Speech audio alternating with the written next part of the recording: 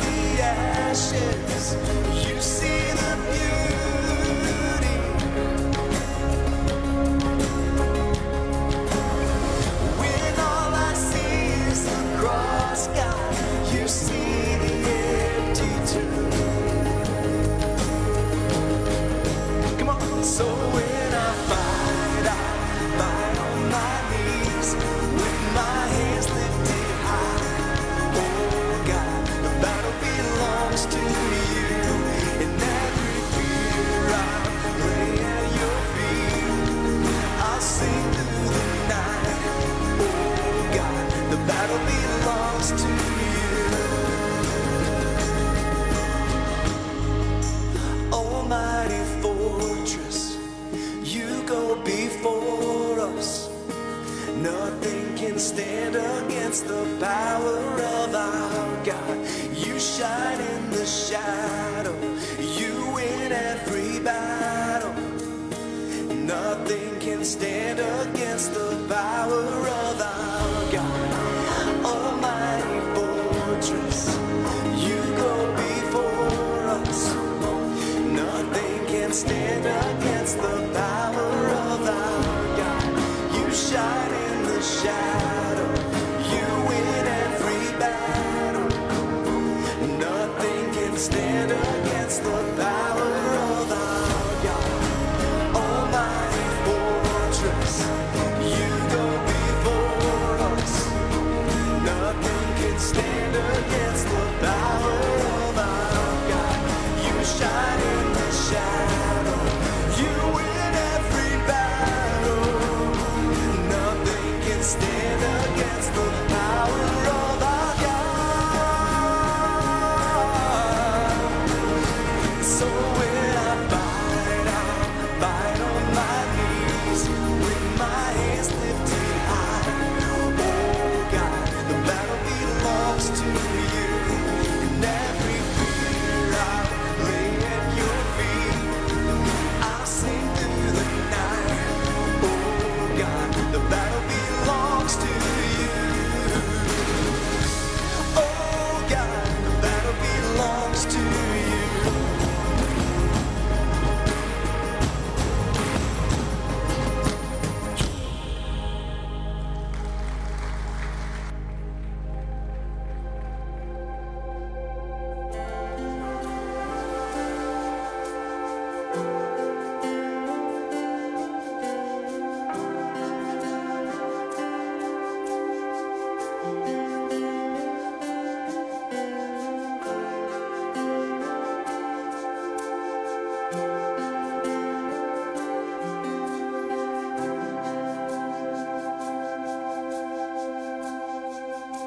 I'm caught up in your presence.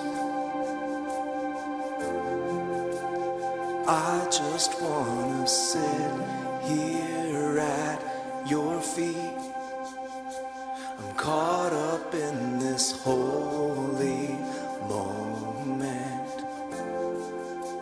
I never wanna leave.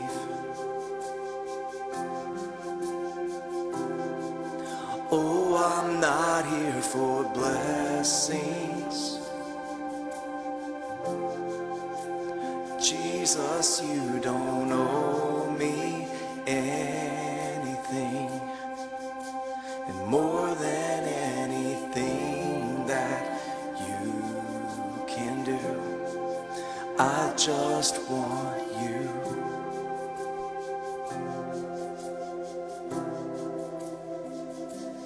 I'm sorry when I've just gone through the motions. I'm sorry when I just sang another song. Take me back to where we started. I open up my heart to you.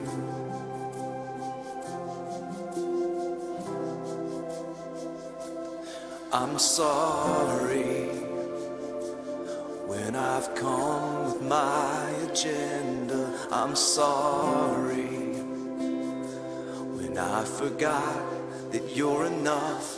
Take me back to where we started. I open up my heart to you.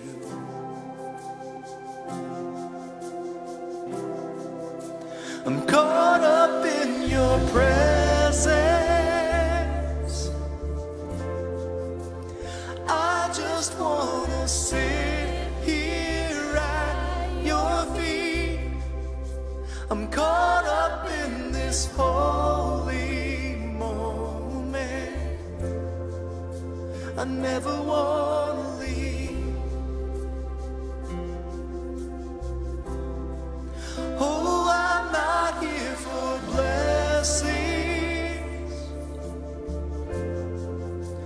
Jesus, you don't owe me anything.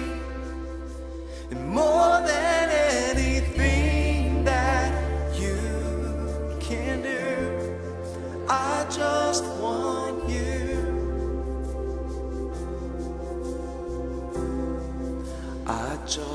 want you, nothing else,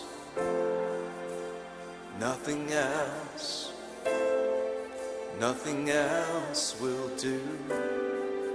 I just want you and nothing else, and nothing else, nothing else will do. I just want you, nothing else,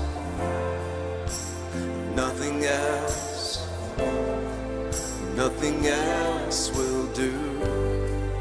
I just want you, and nothing else, and nothing else, and nothing else will do. I just want you, and nothing else, and nothing else, and nothing else will do.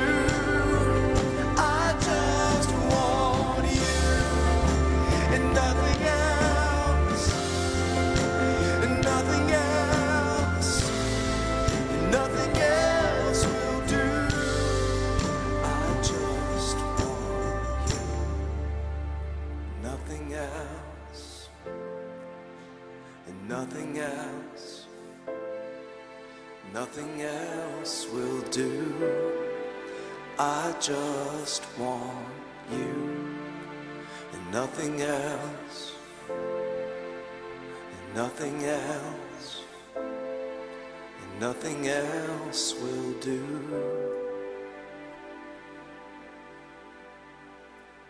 I'm caught up in your presence. I just wanna sit here at your feet.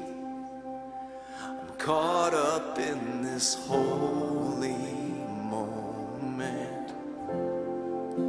I never wanna leave. Oh, I'm not here for blessings.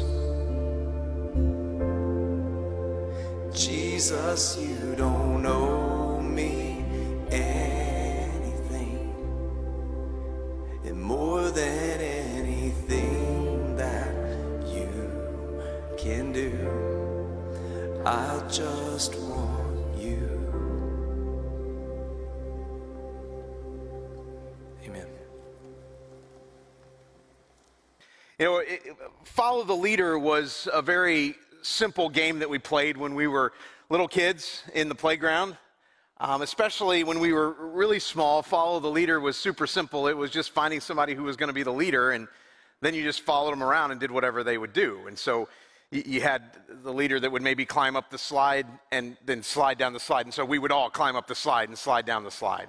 And then maybe that leader would make their way around the playground, and they'd get over to that big giant concrete cylinder that we all had in our playgrounds. Maybe it was colored some very bright color just to make it look special to us, but we all had that big concrete cylinder, and maybe they would run through it like it was a tunnel, and then we would all run through it like it was a tunnel together. And just as a side note, that big concrete cylinder that you had in your playground, it was a piece of sewer pipe. Let's be honest with what it is. So we were actually being taught as children to run through the sewers. I don't think about it later on. Not right now. But follow the leader. Pretty harmless, pretty tame. And we weren't ready to tackle anything that was too difficult or too dangerous. But then a little later on, at least in my life, we continued to play Follow the Leader, but we played it a little differently in my neighborhood. At that point, we were all riding bikes instead of running around the playground. And so Follow the Leader was about following the leader through the most dangerous things that the leader could think to do. Follow the Leader would now include jumping off of curbs and jumping over sewer drains and jumping over manhole covers and going no-handed down the middle of the road and power sliding into a puddle and riding your bike through a neighbor's yard that you knew was a particularly grumpy neighbor that you were sure that neighbor was going to be out when you led all of these kids through the middle of their yard. And the whole idea was, could you do something that would cause people to have to drop out because they weren't willing to do the dangerous thing that you were doing? But nobody wanted to drop out. Now, follow the leader may have been fun, but really the point of follow the leader was to do whatever it was that the leader did. No matter how difficult, no matter how dangerous. So we're in this series that's all about following. And in truth, it's about following our leader, and our leader is Jesus. And if we're really going to follow Jesus, it also means that there are going to be things that we do and stuff that we participate in where we are following him, and we are following him in the midst of some very difficult and dangerous activity. And today, we're going to talk about something that we follow Jesus in, and yet it doesn't seem all that dangerous at first glance. Last week, we talked about this thing that we're doing right now. Last week, we talked about worship as worship pertains to this hour that we spend in this place, in this room, with these people. It's all about the worship that we do during this 1 hour, but that's just part of following, and it's just part of worship. Because beyond that moment that we're spending right now, that is a collective time, it's a corporate time, it's an all-together time of worship, there's also following him into personal and individual times of worship. We call those things like quiet times or times with God, and that all seems pretty harmless, right? But is it? And there were moments when Jesus would participate in these personal times of worship to God. Times when Jesus would get away, and he would go away for a time to spend by himself in the mountains or to spend by himself in the wilderness. And what would follow some of those times was pretty dangerous. And Jesus went away and spent time by himself with just he and the Father in a moment right before he selected the 12. The 12 that he would lean into, the 12 that would be with him through his entire ministry, the 12 that he would hand off the reins to in terms of getting the church started and helping the church spread around the world. And Jesus went to spend some quiet time, some personal worship time with God before he walked into Jerusalem for the very last time before the crucifixion. And Jesus spent some personal worship time with the Father right after he had taught 5,000 people and fed them with 5 loaves and 2 fish. And that same time that he went away to spend with the Father was right before he walked on the water. There were moments that Jesus went away and he spent time in personal, individual worship to the Father, and it was in one of those times that we're told that he was visited by Satan, and he was tempted on 3 different occasions by Satan. We're told about another one of those times that he spent in the Garden of Gethsemane. And when he was in the garden, it was such an intense time of personal worship to God that he sweat blood off his forehead. Now, that doesn't mean that every time that we go into personal times of worship and every time that we spend with God apart from this moment on Sunday morning needs to be blood, sweat, and tears, but there are times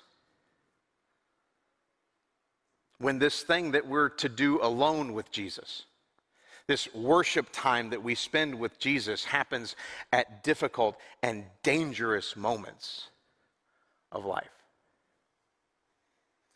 For instance, there's 2 very different moments that occur in the Gospel of Luke.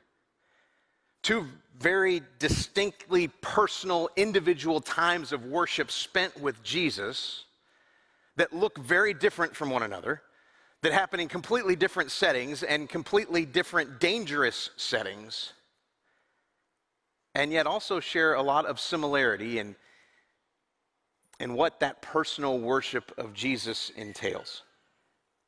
One of them shows up in Luke chapter 7. So if you've got your Bible with you, Whether it's on a phone or a tablet or you've actually got a Bible with you in your hand, I'd encourage you just to open to Luke chapter 7. And in Luke chapter 7, starting in verse 36, here's the story that we read. It says, when one of the Pharisees invited Jesus to have dinner with him, that's important, we'll get to that in a moment, he went to the Pharisee's house and reclined at the table. A woman in that town who lived a sinful life learned that Jesus was eating at the Pharisee's house. So she came there with an alabaster jar of perfume. And as she stood behind him at his feet, weeping, she began to wet his feet with her tears, and then she wiped them with her hair and kissed them and poured perfume on them. When the Pharisee who had invited him saw this, he said to himself, if this man were a prophet, he would have known who is touching him and what kind of woman she is, that she is a sinner. See, she wasn't supposed to be there. She wasn't invited to the dinner that night. And she was not only disruptive just by her presence in the room, but she was also disruptive through her actions. But we'll get to that. If you have your Bible open in Luke chapter 7, if you'll just flip over a couple of pages or slide your screen a couple of screens, you'll get to Luke chapter 10, where another personal moment of worship takes place. This one happens in the village of Bethany and shows up in verse 38 of Luke chapter 10, and it says this. Let me back up a screen if I can.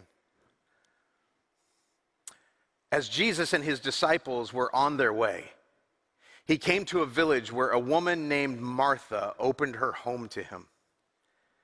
She had a sister called Mary, who sat at the Lord's feet listening to what he said. But Martha was distracted by all the preparations that had to be made. And she came to him and asked, Lord, don't you care that my sister has left me to do the work by myself? Tell her to help me. Martha, Martha, the Lord answered, you are worried and upset about many things, but few things are needed, or indeed only one. Mary has chosen what is better, and it will not be taken away from her. Two very separate moments of personal worship with Jesus. Just between the worshiper and Jesus, really nobody else mattered in those moments. They were handled very differently. They were two very different, dangerous settings, and yet both of those moments share similarities. For instance, in both settings, both of these worshipers had their full attention on Jesus. See, neither of these moments that happened by accident. There was not only attention given to Jesus, but there was intention to the moment that they were in. The meal that happened at the house of the Pharisee, the woman who walked into the dinner didn't accidentally walk into the wrong house. She wasn't just making her way down the street and then took a wrong turn and was suddenly in the courtyard of this Pharisee's house. She didn't accidentally stumble upon Jesus. She knew that he was there. She knew that he was just a few houses down from where she lived, that he, the one who had told her about things that she never thought possible before, the one who looked at her in the crowd in ways that just made her understand there was something different about him. She knew that he was there. And she knew that walking into that house was going to mean embarrassment, that it would be difficult, that it might even be dangerous to walk into a home and have all of those eyes on her. But the only one that she was focused on that night, the only one who had her eye, was Jesus. In that moment, he had her full attention. Mary seemed to be the same way. She seemed to be, in that moment, completely focused on Jesus. Now, Martha wanted her to do other things. Martha had other things for her to do, but Mary was focused, locked in on Jesus.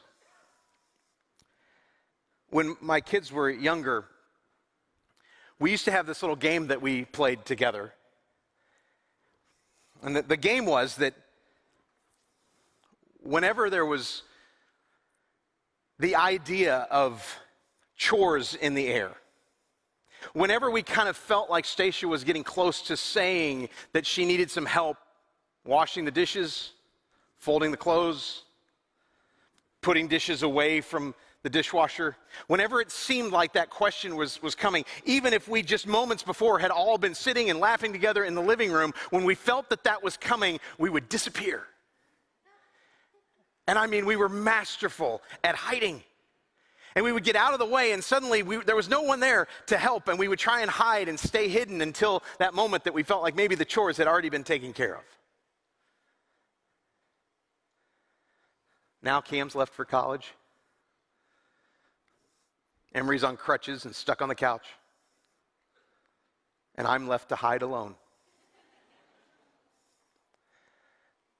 But see, there's a way to read through this portion of Mary and Martha and feel as though maybe Martha's right. That maybe Mary was just trying to not do the chores that she didn't want to do. There's a way that we tend to think about this story, and we think about Mary and Martha, and we think that Martha's the responsible one. Martha's the one that's trying to get things done, and Mary's just kind of the daydreamer, and Mary's the one that's just not trying to do the things that need to be done. But there's nothing in our text that makes us really understand Mary to be that way. Mary was hosting Jesus as much as Martha was. Her actions were not about avoiding the work that she would typically do. It was that her focus was locked in on Jesus. He had her full attention. But it's not just about attention within these two moments that we read about in the Gospel of Luke. What's also present in both of them is affection. Luke actually ends up dwelling on the point of contrast between the affection of the Pharisee and the affection of the woman that was weeping at Jesus' feet. And in fact, the contrast is pretty clear in how Luke records the words of Jesus to his host, who as a host would typically have some responsibilities to do, especially since he's the one who invited Jesus to come and have dinner with him.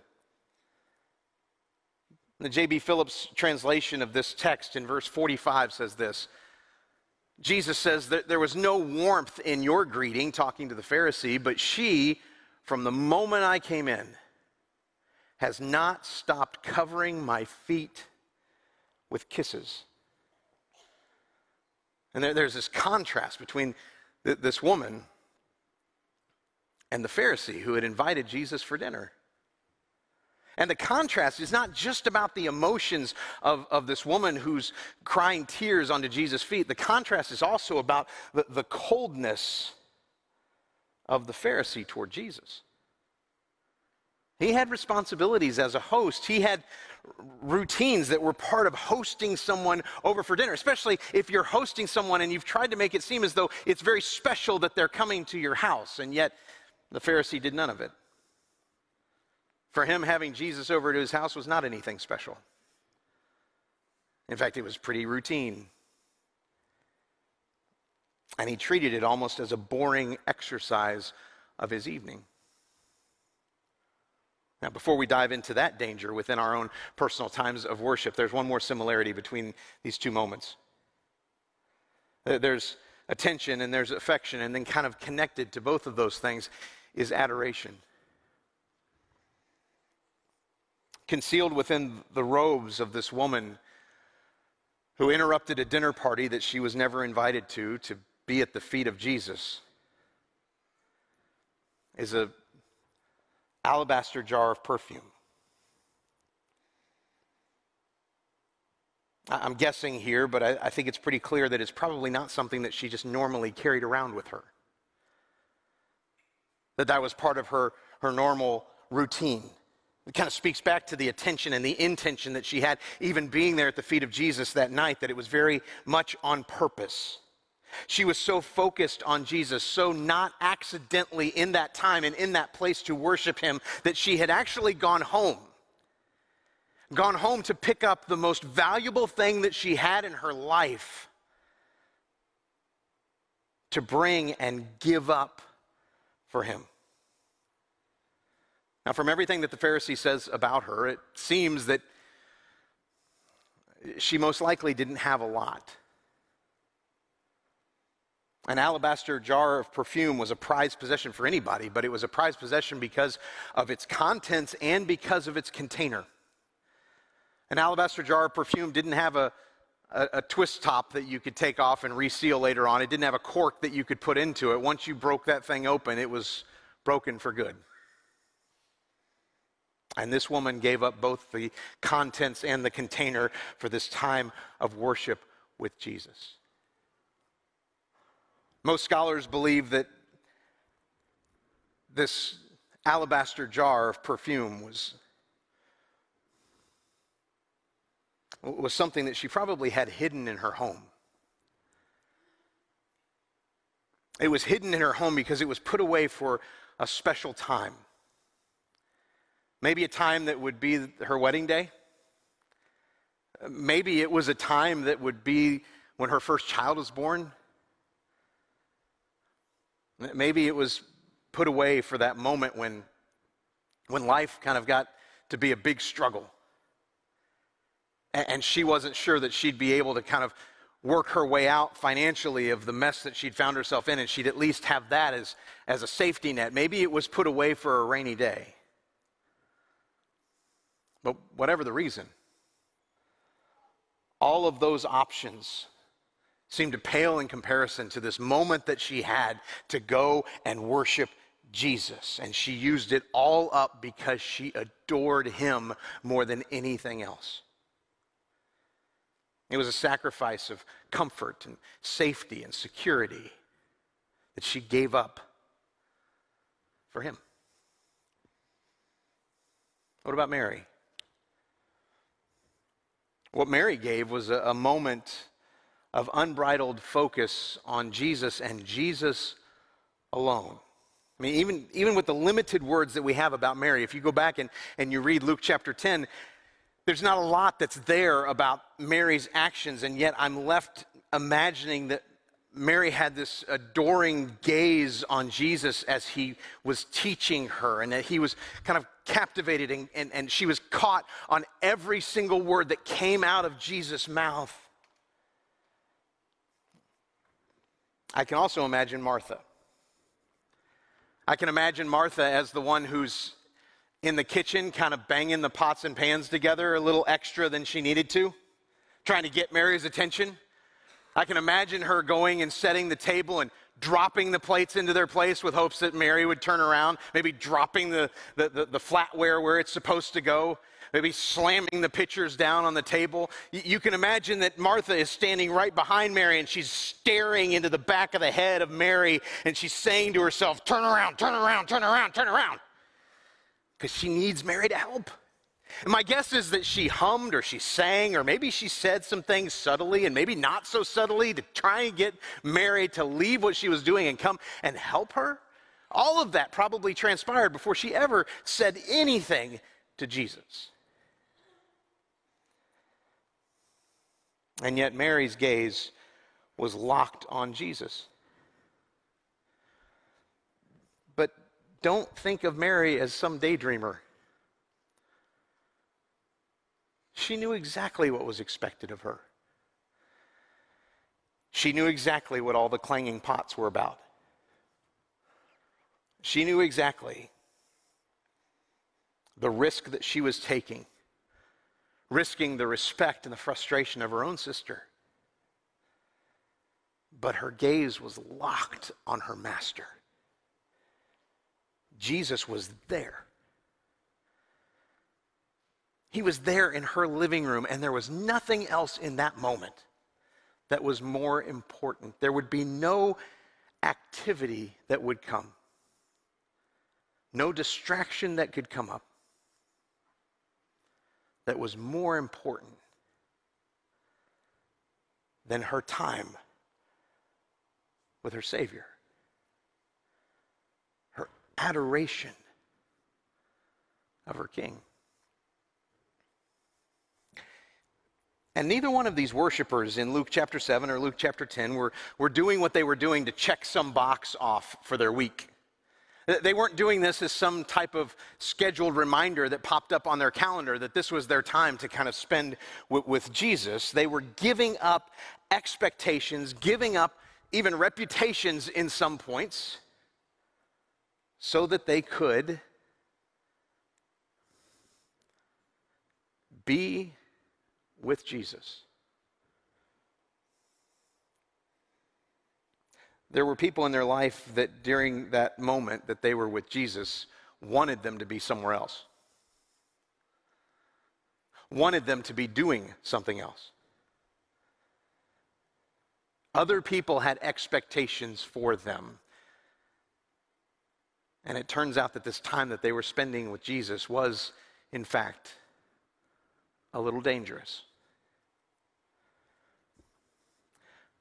So here's the question for us all these years later. Beyond this moment that we spend on Sunday morning all together in this thing that we do, when it comes to this thing that you do alone, that I do alone with Jesus, how dangerous is your worship of him? When it comes to following Jesus into the difficult parts of life and into the dangerous parts and moments of life, which can happen at a moment's notice. We don't always know that they're coming. How much is your ongoing time with the Savior beyond this hour a factor? When you have a big decision to make, or when you feel backed into a corner and you're not sure how to get out, or you have a significant moment that is going to happen in your life and you can see that it's on the way and maybe it's later this afternoon or maybe it's tomorrow, is Jesus involved in that moment? Do you let him into that moment? Are there times throughout your week beyond here that you give him your attention? I mean, according to your phone, according to your calendar, according to your routine, how intentional are you in the attention, the focus that you give to Jesus? I mean, do you have a place that you really feel like you connect with him? Do you have a time throughout your day that you really feel as though you connect with him? Or at least do you have a regular moment within your week, maybe it's not even daily, that you meet with him in worship? Just the two of you. And just to be clear, what happens in that moment that you spend with Jesus can be really all over the place. And we just looked at two different instances that Luke records for us, and one has a woman who is hanging on Jesus' every word as Jesus teaches her. And one is a moment where a woman breaks open her most prized possession and pours it all over Jesus' feet and just cries in his presence.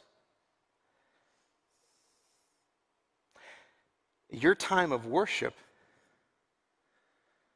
doesn't have to have an agenda to it, but it needs to have your attention. What about affection? Now, some of us who are here don't struggle sharing our emotions and letting our emotions out. There's others of us who do. But really, this affection thing is not about whether you are a crier or not. It's not even about whether you're someone who feels comfortable raising your hand during a worship song on Sunday morning. This is about our expressions of gratitude and affection to the one who has given us the greatest gift that we have ever received. Jesus, our Savior, has given us forgiveness and grace. There's no store, there's no Amazon site, there's no place that you can go to and you can purchase grace and forgiveness. There's nothing that we could do to ever be able to afford forgiveness and grace on our own, but he gives it to us. And if he would do that for you, if he would go through what he had to go through, to die on a cross excruciatingly, and he would do that for you so that you could have grace and forgiveness in your life, why would he not help you through? Or help you see through? Or comfort you through? Or challenge you through? Or encourage you through the next big stressor that you have in your life? Do we get how in love with us he is? And if we get it, do we appreciate it? Do we let him know our emotion for him? In our personal times of worship, however they look, whenever they take place, wherever they take place, does our emotion come out? Does our emotion show up in the prayers that we pray that aren't just filled with flowery language and big words that we're trying to impress God with, but instead they're really filled with what's actually going on in our life and what's happening inside of our heart? Do we let him in on the deepest, darkest, most difficult times in our life, the dangerous times of our life? Is he included? Do we pour out our words to him in prayer? Do we pour out our words to him in the things that we write in our journals? Do we pour out our thoughts to him as we're reading his word and trying to see how his word applies to our life? Do we pour out our emotion to him when we're singing in the car all by ourselves and have those people on the side of the road who are looking at us so strangely because we're just belting it out?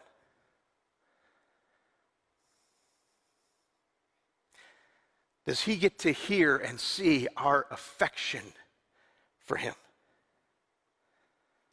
See, affection's a two-way street, and I think as we pour out our love and our appreciation to him, we begin to recognize the affection and the love that he continues to pour out on us, and we begin to trust that he might just be interested in our next moment too. These aren't just things that we do in private or even in public to check a box, to fulfill some requirement that just popped up on our phone. They are individual and personal moments of affection and appreciation for Jesus.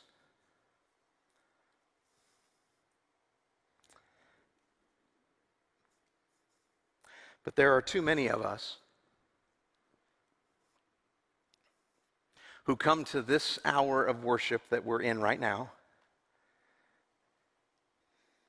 and we spend this hour in worship, and we chalk that up as our time of worship to our Savior. And when it comes to our schedule, everything goes gray until we come back again next week for this same moment for an hour inside this space.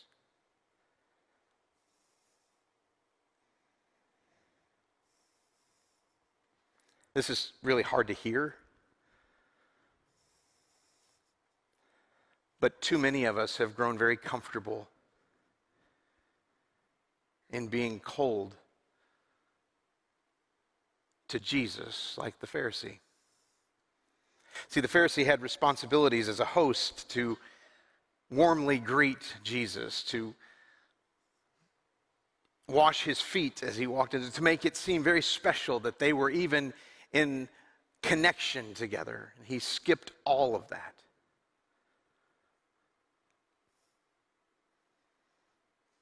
There are too many of us who are missing out on what it means to follow Jesus in personal times of worship beyond this moment on Sunday morning. And then there's our adoration. Mary and the woman with the perfume, they gave up in that moment something that just allowed them to adore Jesus And as they adored him, as the woman was pouring out the perfume and looking at this broken bottle, as Mary heard the clanging pots happening in the background and realized that Martha was frustrated with her, I can almost sense a smile creeping across both of their faces. Because they were so delighted to give up all that they were giving up to the one that they so adored. What is it that's so special to you that you need to give it up in a moment of sacrifice and a moment of personal worship to God? Is it time? Or maybe more specifically, is it a time? Is it a schedule? Would a sacrifice in your life be to let that flexible or that schedule that seems inflexible become flexible so that you could spend time with Jesus? Is it time spent on your phone? Is it moments that happen within your week like they happen in my week where it's just kind of a little spot of dead time and by default, what do you fill that with? Are you prepared to fill it with time spent with Jesus, or more often than not, does it maybe even turn into a time of sin? Or is it a thing? Is it your pursuit of money, or is it your pursuit of fame, or is it your pursuit of acknowledgement from where you work and your career and your coworkers? Is that what needs to be given up so that through adoration you worship Jesus? Now, just to be clear, adoration is not giving something up so that you just remember that you gave it up because of Jesus. It's not about being reminded of Jesus because you're not doing that thing that you actually wish you were doing. It's deciding that in those moments that you choose to instead be with him. That in that moment, the most important thing that you could be doing in the whole world is spending time with the Savior.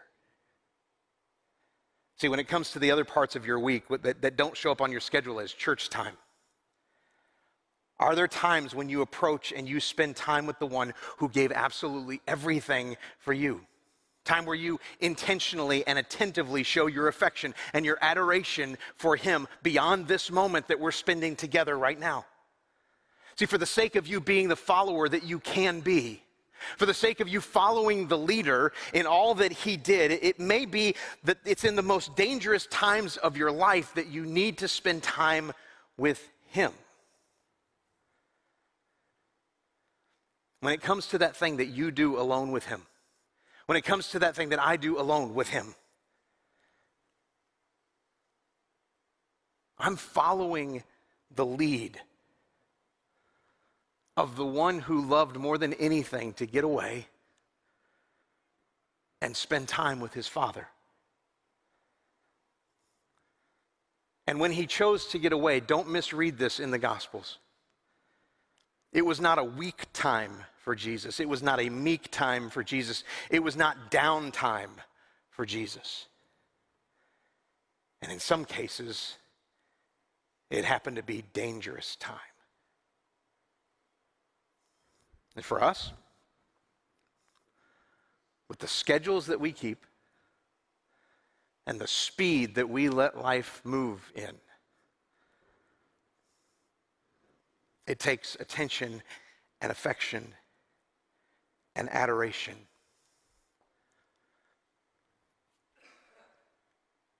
to do this follow thing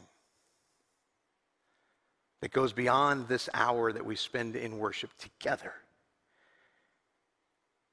and includes a myriad of times of worship that we get to spend at the feet of Jesus, worshiping him. Let's pray. Heavenly Father,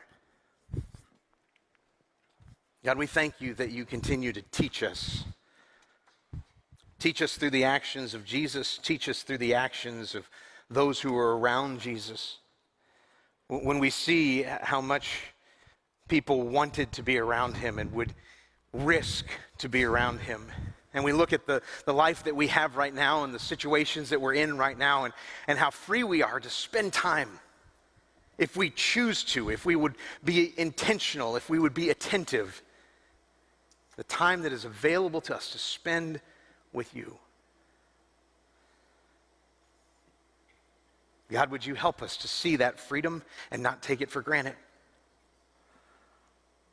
Would you help us to go out of our way, to be uncomfortable at times, to be even disruptive to our own schedule at times, that we would spend time with you,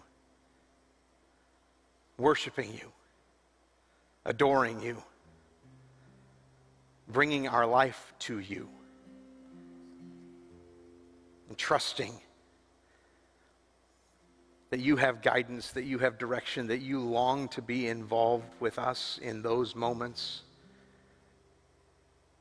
as much as you were attentive to us on the cross. God, we thank you for Jesus. We thank you for him as our leader. Would you help us follow him? It's in his name that we pray. Amen. I'm going to ask that you would stand with me this morning, and maybe you're here this morning and you don't know Jesus as your Lord and Savior. He's not the leader of your life at this point. You're just kind of hearing about him and investigating. But maybe it's come to a point where you do want to say yes to Jesus, yes to his grace, yes to his forgiveness, yes to his leadership.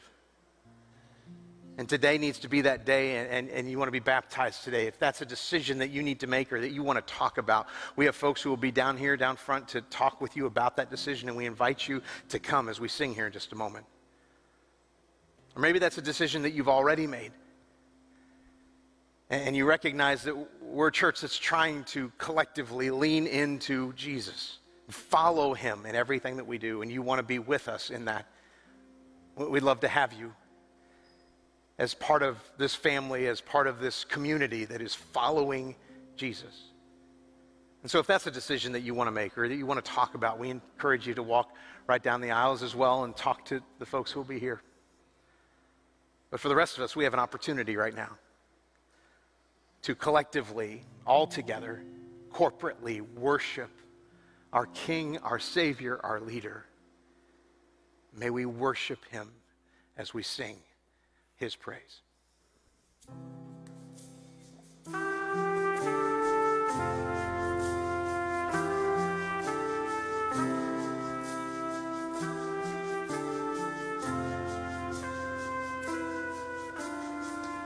In the quiet,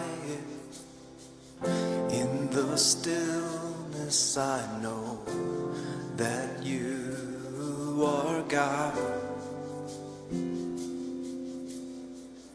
In the secret of your presence, I know there I am restored. And when you call, I won't refuse. Each new day again, I'll choose.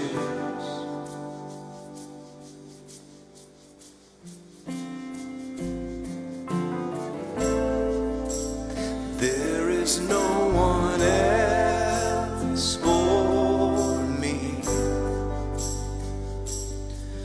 none but Jesus, crucified to set me free. And now I live to praise him.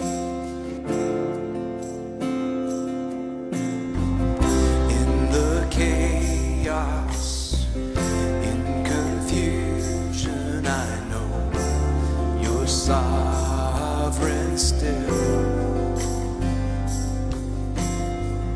In the moment